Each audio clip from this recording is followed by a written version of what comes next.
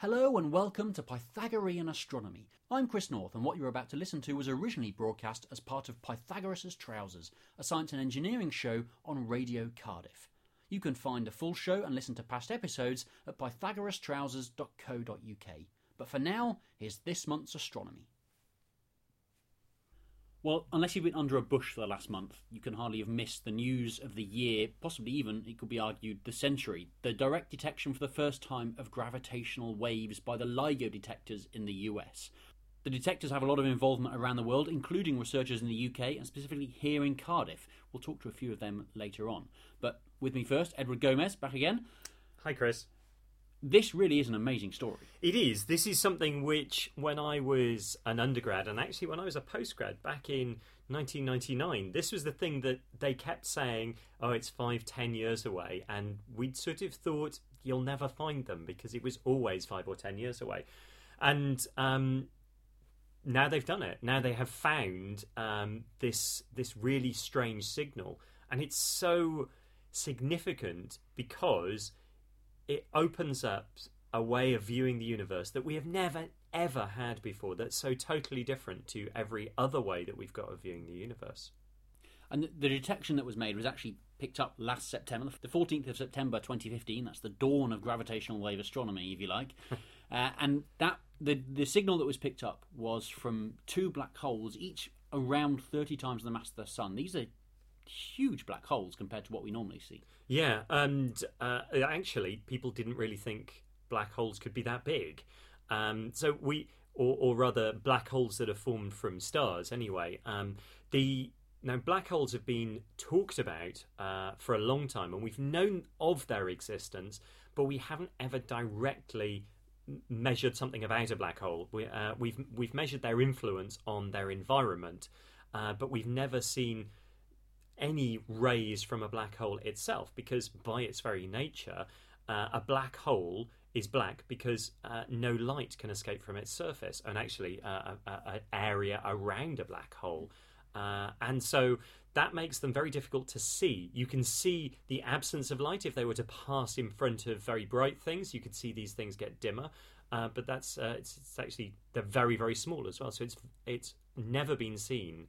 And now we have this final proof that black holes do exist. Well, the signal that was seen was the last few orbits of the black holes going around each other about initially 30 times a second and then ramping up to about 100 times a second just before they merge into one much more massive black hole. And we can actually translate that into audio, and we can listen to the audio clip of what would happen if you were listening to gravitational waves.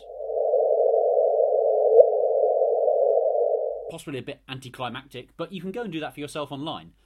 That's right. Yeah, you can actually you can play a game which is very similar to what real gravitational wave researchers do, called Black Hole Hunter. I think it's blackholehunter.org, and you can listen for the signal in the noise at various different points and see actually how difficult it is to find these things. To find out what gravitational wave researchers really do, I thought I'd go and speak to a few of them here in Cardiff. I'm joined by Andrew Williamson, a PhD student who's working on the LIGO instrument and gravitational waves. Frank Ohm, who's a postdoctoral researcher here in Cardiff and works on looking at what these signals tell us about the original sources. And Lionel London, who's also a postdoctoral researcher here, who can tell us all sorts about black holes and general relativity. But to begin with, let's start with Andrew. Could you tell us what is the LIGO experiment and what does it look like? Well, the LIGO detectors are located in two places in the United States. One of them is in the desert of Washington State in the northwest, and the other one is in Louisiana. And these are two L-shaped instruments, and each arm of the L is about 4 kilometers long. These are very large facilities, and the idea here is that when a gravitational wave passes by, it will stretch and squeeze space so that one of the arms of the L shape gets a little shorter and the other one gets a little longer. That's the characteristic effect of a gravitational wave passing by. And so we've built these two instruments to try and measure that effect. And we do that by using a laser. We shine a laser up both arms, basically half of a laser beam up one arm, half up the other arm, and if the arms are exactly the same length, then the laser will take the same amount of time to go up and down, bounce off a mirror at the far end, come back to the middle. But if a gravitational wave passes by and it changes the length of the arms, then the laser light will take different amounts of time to travel along each arm, and we'll be able to detect that effect. But the effect is very, very tiny. So a gravitational wave will only stretch and squeeze space by a tiny, tiny amount. Maybe 1 part in 1 with 21 zeros after it. And so that's why we had to build these things very, very big, because if you get a 4 kilometre long ruler, basically, then it's going to stretch and squeeze that ruler by still a tiny, tiny amount, but something that we actually can measure. It's about 1/1000th the width of an atomic nucleus. And amazingly, we're actually able to measure that with these instruments. So it's a billionth of a meter, I believe, is the stretching. It really is a phenomenal, the most accurate ruler in all of humanity, I guess. Yes, yeah. We talked about these gravitational waves passing through, and Frank, I'll come to you. What we should probably cover the age-old question of what is a gravitational wave? Can you tell us a little bit about the background of gravitational waves and where the theory comes from, what they tell us? Well, gravitational waves are a prediction of Einstein's theory of general relativity, and basically whenever masses are accelerated, even if you just move your little finger, they warp by a tiny amount the space and time around them, and these distortions, they travel out at the speed of light, just like if you drop a stone into the water and you see ripples in the water and propagating out. But space is extremely stiff, so if you move your finger, or even if the sun is, the Earth is moving around the sun, these effects are so small that there's no chance that we would ever notice them or ever detect them. So what it really needs is something very, very heavy, moving very, very fast, and in this movement sloshing up space around it, and these are the waves that then propagate through the universe.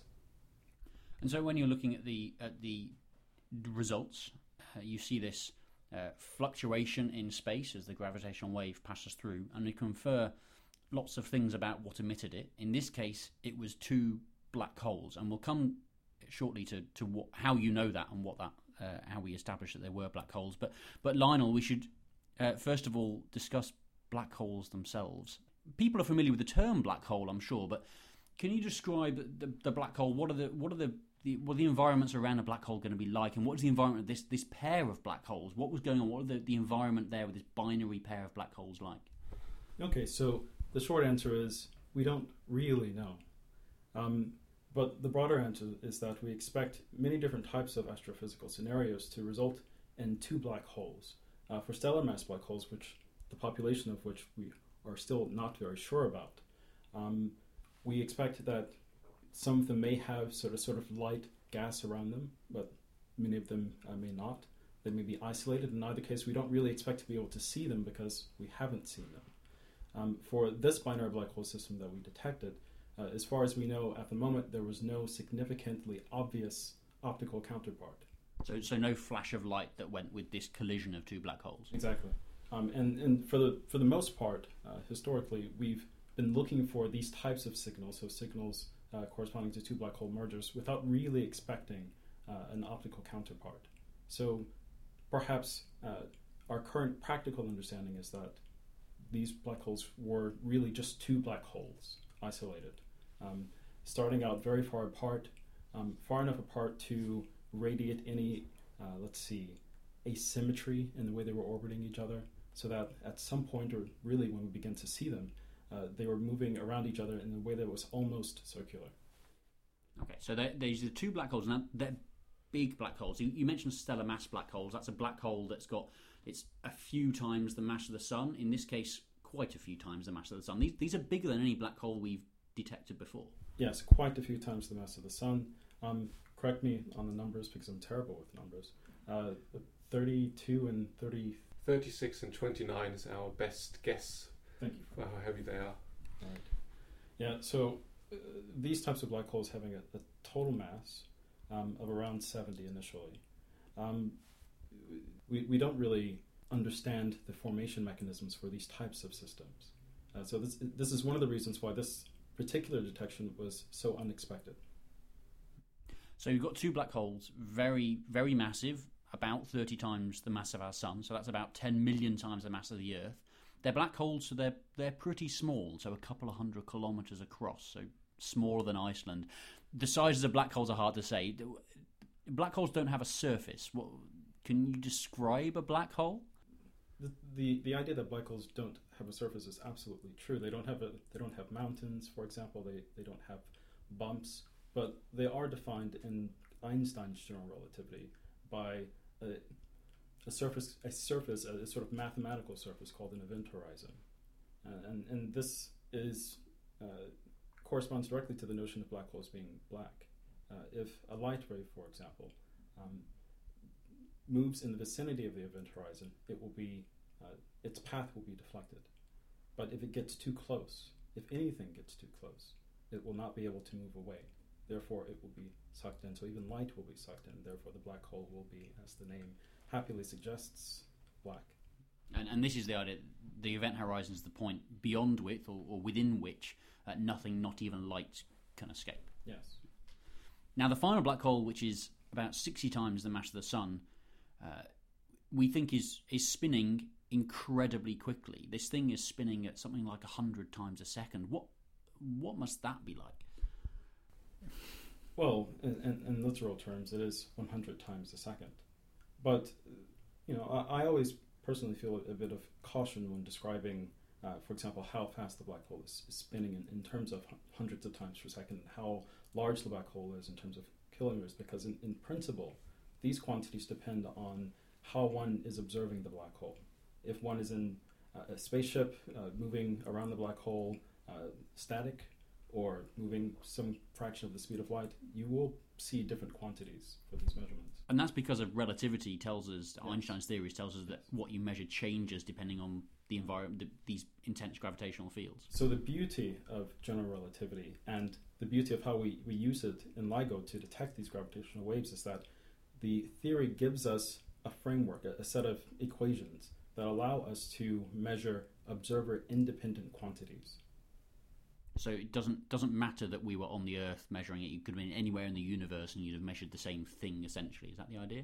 Well, anywhere in the universe, a certain distance away from this black hole, and you would have measured up to experimental uncertainty, the same thing. Yes. Now, when the wave passes through, the arms of LIGO stretch and shrink and stretch and shrink, and they started off doing it at about 30 times a second, about 30 hertz, and as the black holes spiraled in towards each other, it ended up being 100 or 200 hertz, and transforming that into sound is that sound we heard near the start of the program. So they don't emit sound themselves, but we can convert it into sound. But when they merge, the two black holes released a huge amount of energy, and that's the energy that we pick up in these gravitational waves. And it was tell us more about the energy released in this event. Yeah, well, I mean, the first thing to say is that you say they were going around one another and then they merged. Well, we actually saw a signal lasting 0.2 of a second, and in that time they went round one another more than 5 times. So these things are moving at about half the speed of light, even a little quicker than that, and they're very, very heavy. So there's so much energy. I mean, it's impossible to even imagine just what that would be like to be near that. So much energy is involved in this collision, and in the end, about 3 suns worth of pure energy was given off in the merger. So if you were to take 3 times our sun and just convert it straight up into pure energy and send it out as ripples in space, that's what happened. And that's an awful lot of energy, because your average nuclear bomb converts something like 1 kilogram or so of stuff into pure energy, I think. So a star is certainly a lot more than 1 kilogram. So it's an unimaginable amount of energy. But it travels a great distance, because this collision happened about 1 billion light years away. So for 1 billion years, these ripples were moving out and getting weaker and weaker as they travelled out. So by the time they got to the Earth, their effect was really quite small. And the other thing is that most of the energy passed us straight by, and was completely unabsorbed by our instruments or by the Earth or anything, because gravity doesn't really interact very strongly with stuff. So that's why it was so difficult to pick them up. There may be so much energy involved in the collision, but actually only a tiny fraction of it is actually accessible to us with our instruments. So it's a very tiny effect. And despite it being a tiny effect, and we only see this very, very small signal, we can infer a lot of the properties. So the masses we've talked about of the black holes, how fast they're spinning, how far away they are, we tell these just from that simple curve.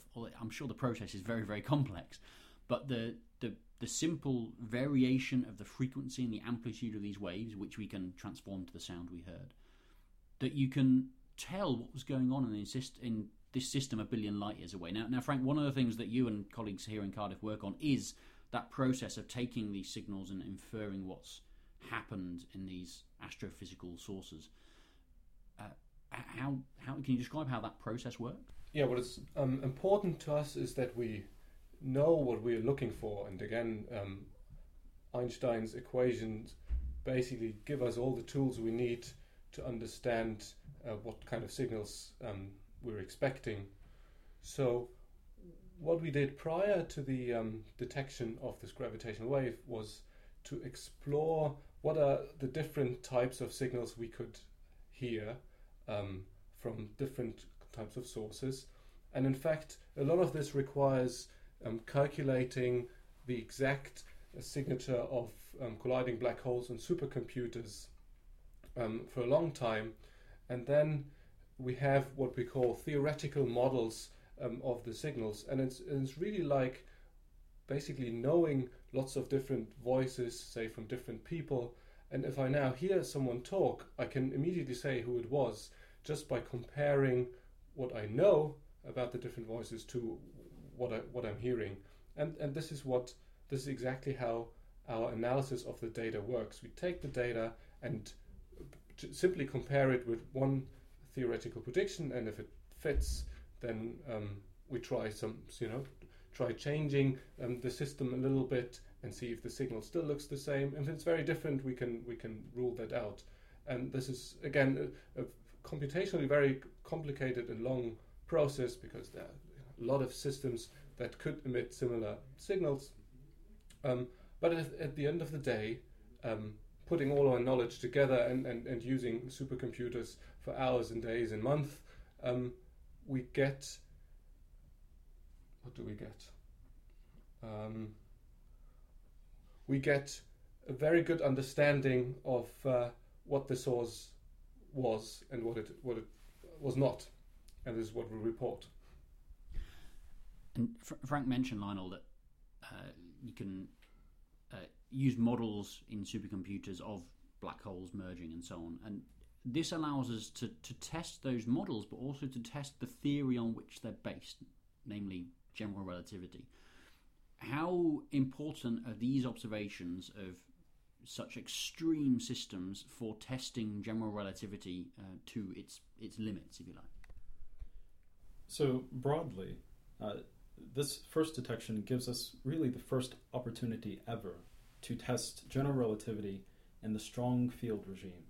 So to put that in context, shortly after general relativity was developed, it was used to explain the precession of the perihelion of Mercury. And this effect was puzzled astronomers for many, many years, but general relativity, with its perspective of space and time, allowed us to understand this. But as Frank explained earlier, even with the planet going around the sun, this is a relatively weak situation in the context of general relativity. We need something very strong, very distortive, like massive black holes, solar massive black holes, in order to have a sufficiently strong effect on space-time for us to really test general relativity to its fullest extent.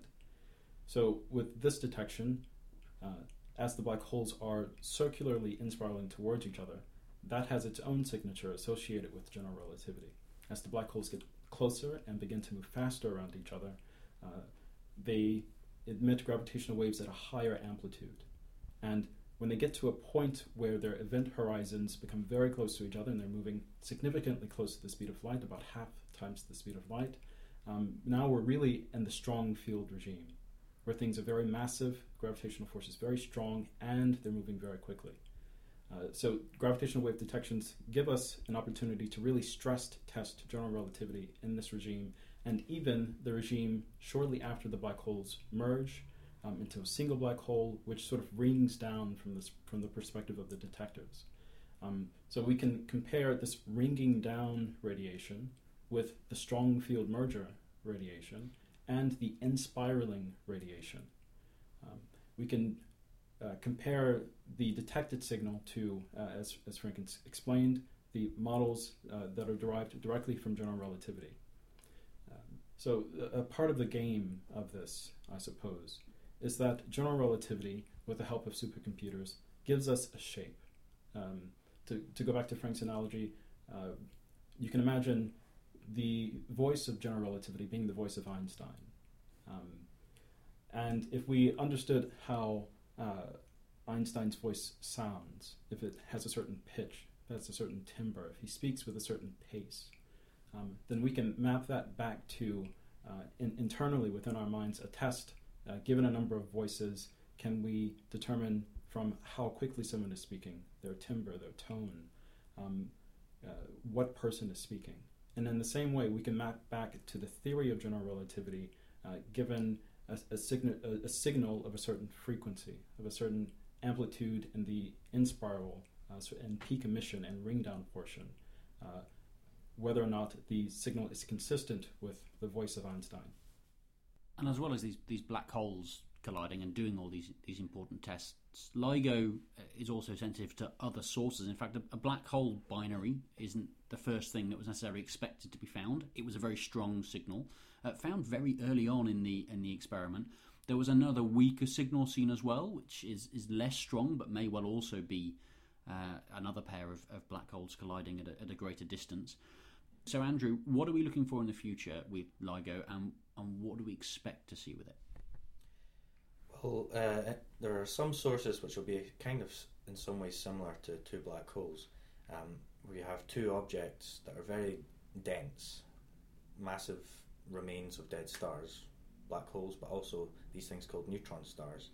And when you have pairs of these objects in an orbit around each other very close by and then eventually merging, both two neutron stars, two black holes, and a neutron star and a black hole, these three kind of families of sources we expect to see with LIGO.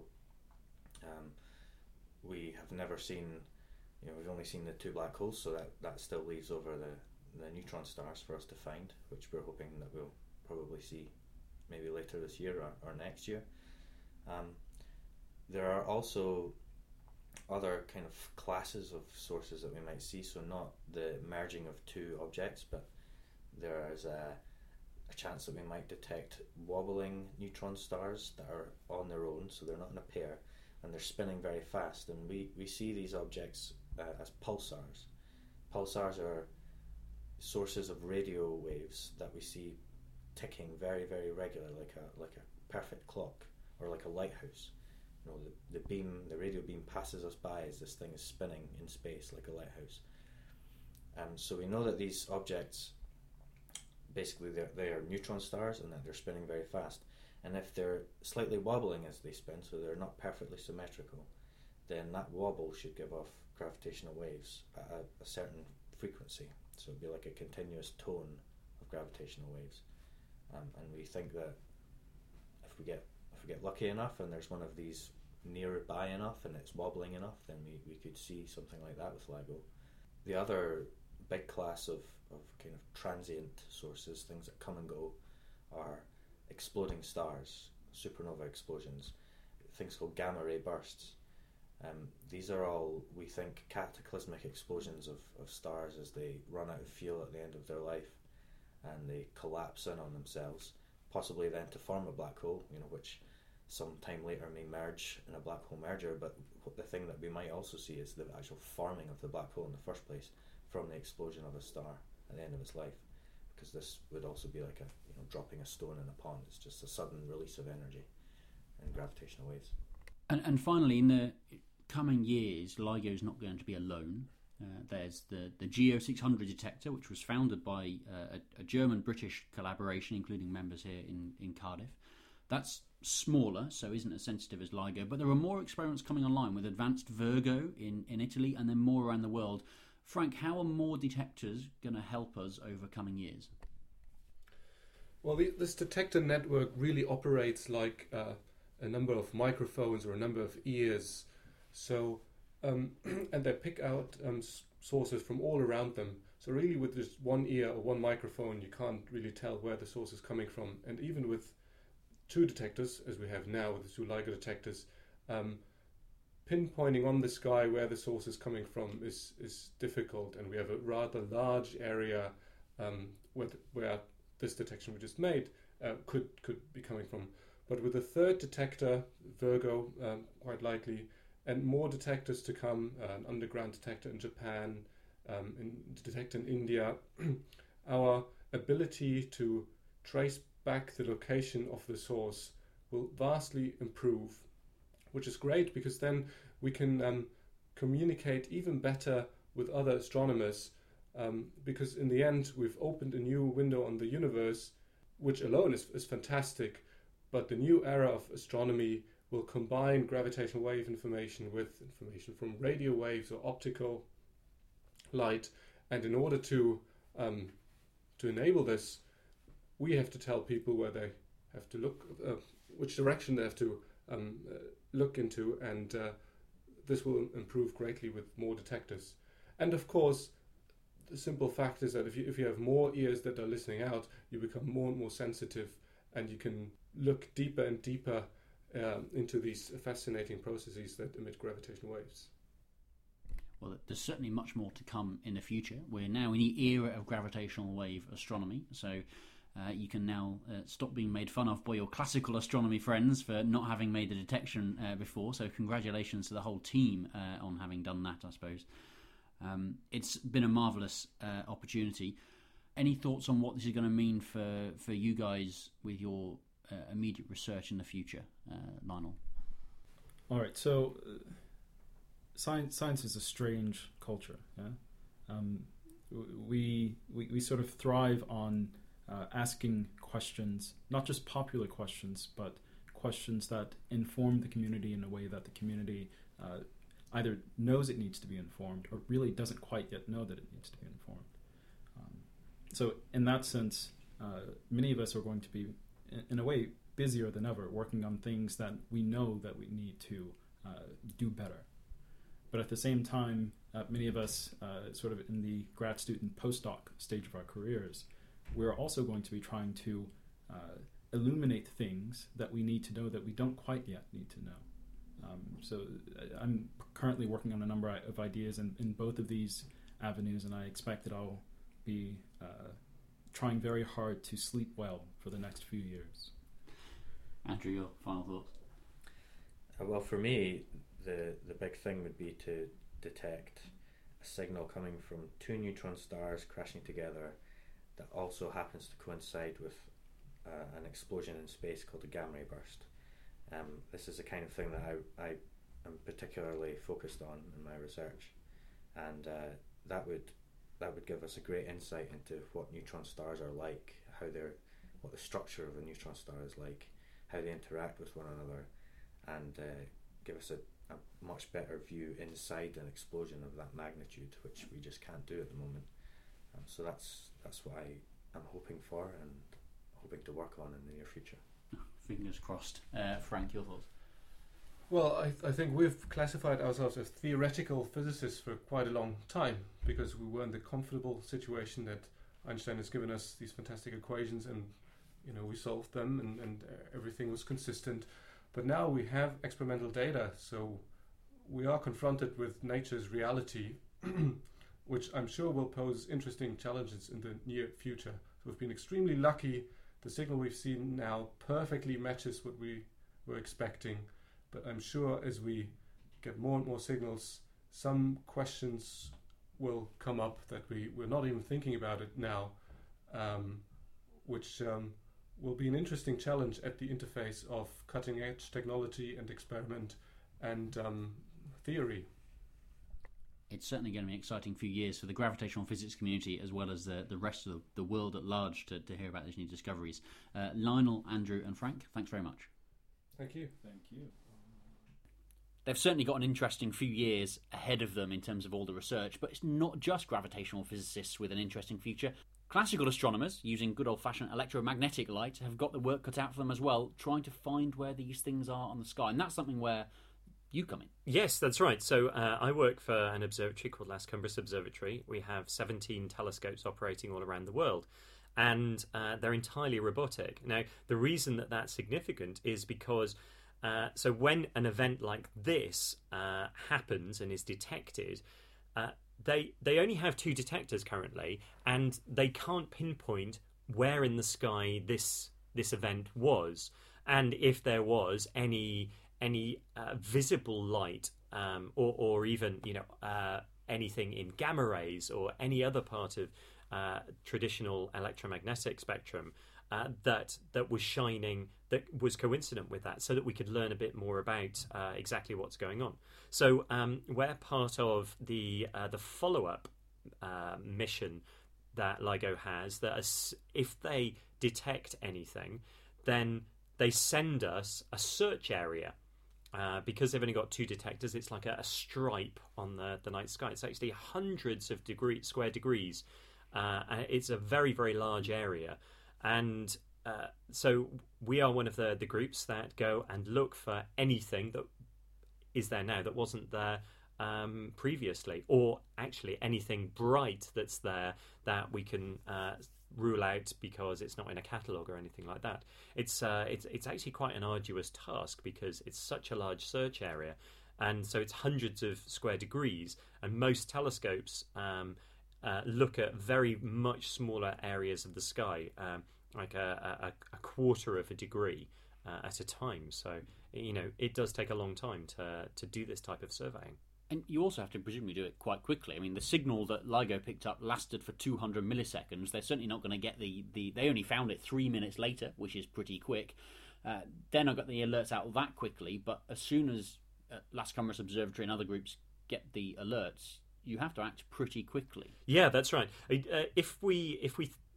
think that maybe not for black holes, but maybe for very similar things called neutron stars, when they spiral together, they could produce gamma ray bursts, which do have a visible light component, and they tend to last for several seconds to minutes, and it depends exactly. They actually don't really understand the physics terribly well there. We've never seen one before. We've never seen one. So they could last several hours or several days. So we may be able to find these things while they're still glowing. And that would be, actually having tied up both sides of that, from the gravitational radiation and from the electromagnetic radiation. We have a good picture of what these things are. And as more detectors come online over the next few years, the next decade or so, there's certainly going to be a lot more information about that to be able to do this tie-up between gravitational waves and astronomy. So, Edward, thanks very much. Okay. Well, we're not going to be finding any black holes when we look at the skies this month, but of course there are things to look at, and Hugh Lang's here to tell us what's in the sky. We're approaching the spring equinox, and we've got the winter stars in the sky still, but they're slowly disappearing. Yes, they're going to, in fact, not slowly, they're going to fairly rapidly disappear now, because as the night and day equalises, this is the fastest part of the year for the change in, if you like, in the twilight. So you'll find that the winter constellations, the stars, will rapidly disappear now. But of course, having said that, Orion is still very well on view, and of course it's one of the most everybody knows Orion because of its distinctive shape, but of course there's a lot of bright stars associated with that particular part of the sky. For instance, we have a Rigel in the foot, which is a nice big bright O-type blue star, and of course at the head is the big red giant Betelgeuse, which, who knows, is going to go bang sometime. It's certainly going to go supernova. Nice examples as well to try and tell the difference in colour of the stars. That is correct. Yeah, that is correct. Surrounded by lots of other bright stars as well. Of course, if you think about it, we have Procyon, which is a bright star you can see from Cardiff, but the big star to look at, of course, is Sirius. It's only 8 light years away. It's a very, very bright white star, but because it's so buried in the atmosphere, if you like, it scintillates, so we see all the colours. And that's just the atmosphere scattering the light. It appears to change colour. Yes. And you can imagine all sorts of patterns. There's the winter triangle of Betelgeuse, Procyon and Sirius. There's also the celestial G in that part of the sky, which stretches a huge area. But as well as the stars, we've also got Jupiter. That's right, the king of the planets, as we commonly call it. It's so obvious. It's really very bright. It's rapidly approaching opposition, which will be on the 8th of March. That means it rises on sunset and sets at sunrise. That's right, yes. So it's going to be up all night, so it's going to be easy to see. And of course, it's pretty close to the Earth in terms of distance. So, with a reasonable telescope, you can certainly see all the obvious attributes. The 4 Galilean moons, Io, Europa, Ganymede and Callisto, are going to be well on view through a small telescope or even in binoculars. But the best time to look for all those particular Galilean satellites will be on the 2nd of March, where they won't be either eclipsing or transiting the planet. So if you want to have a look for all 4 of the brightest moons, that would be the best time to look for them. The moons are visible in binoculars, but you need to have either a steady hand or a tripod or balance them on a wall or something. Well, it helps. You can actually hold a 10 by 50, but not a 10 by 50 binoculars. But anything larger, you certainly will need to use some sort of stand or tripod. There are other planets on view, but they're kind of hidden in the murk. We've got Mars and Saturn quite hard to see. That's right. They're going to be low in the south, unfortunately, which means the atmosphere is going to be a bit of a problem. Certainly from Cardiff, of course, with the light pollution, it's not very good. But later in the year, both of those will become slightly better. That is correct. Of course, with the clock springing forward on the 27th of March, we are going to have to be up slightly later to do any observing. That is correct. But of course, the weather's getting warmer now as well, and hopefully slightly drier. You've been listening to Pythagorean Astronomy with me, Chris North. It was originally broadcast on Radio Cardiff as part of Pythagoras' Trousers.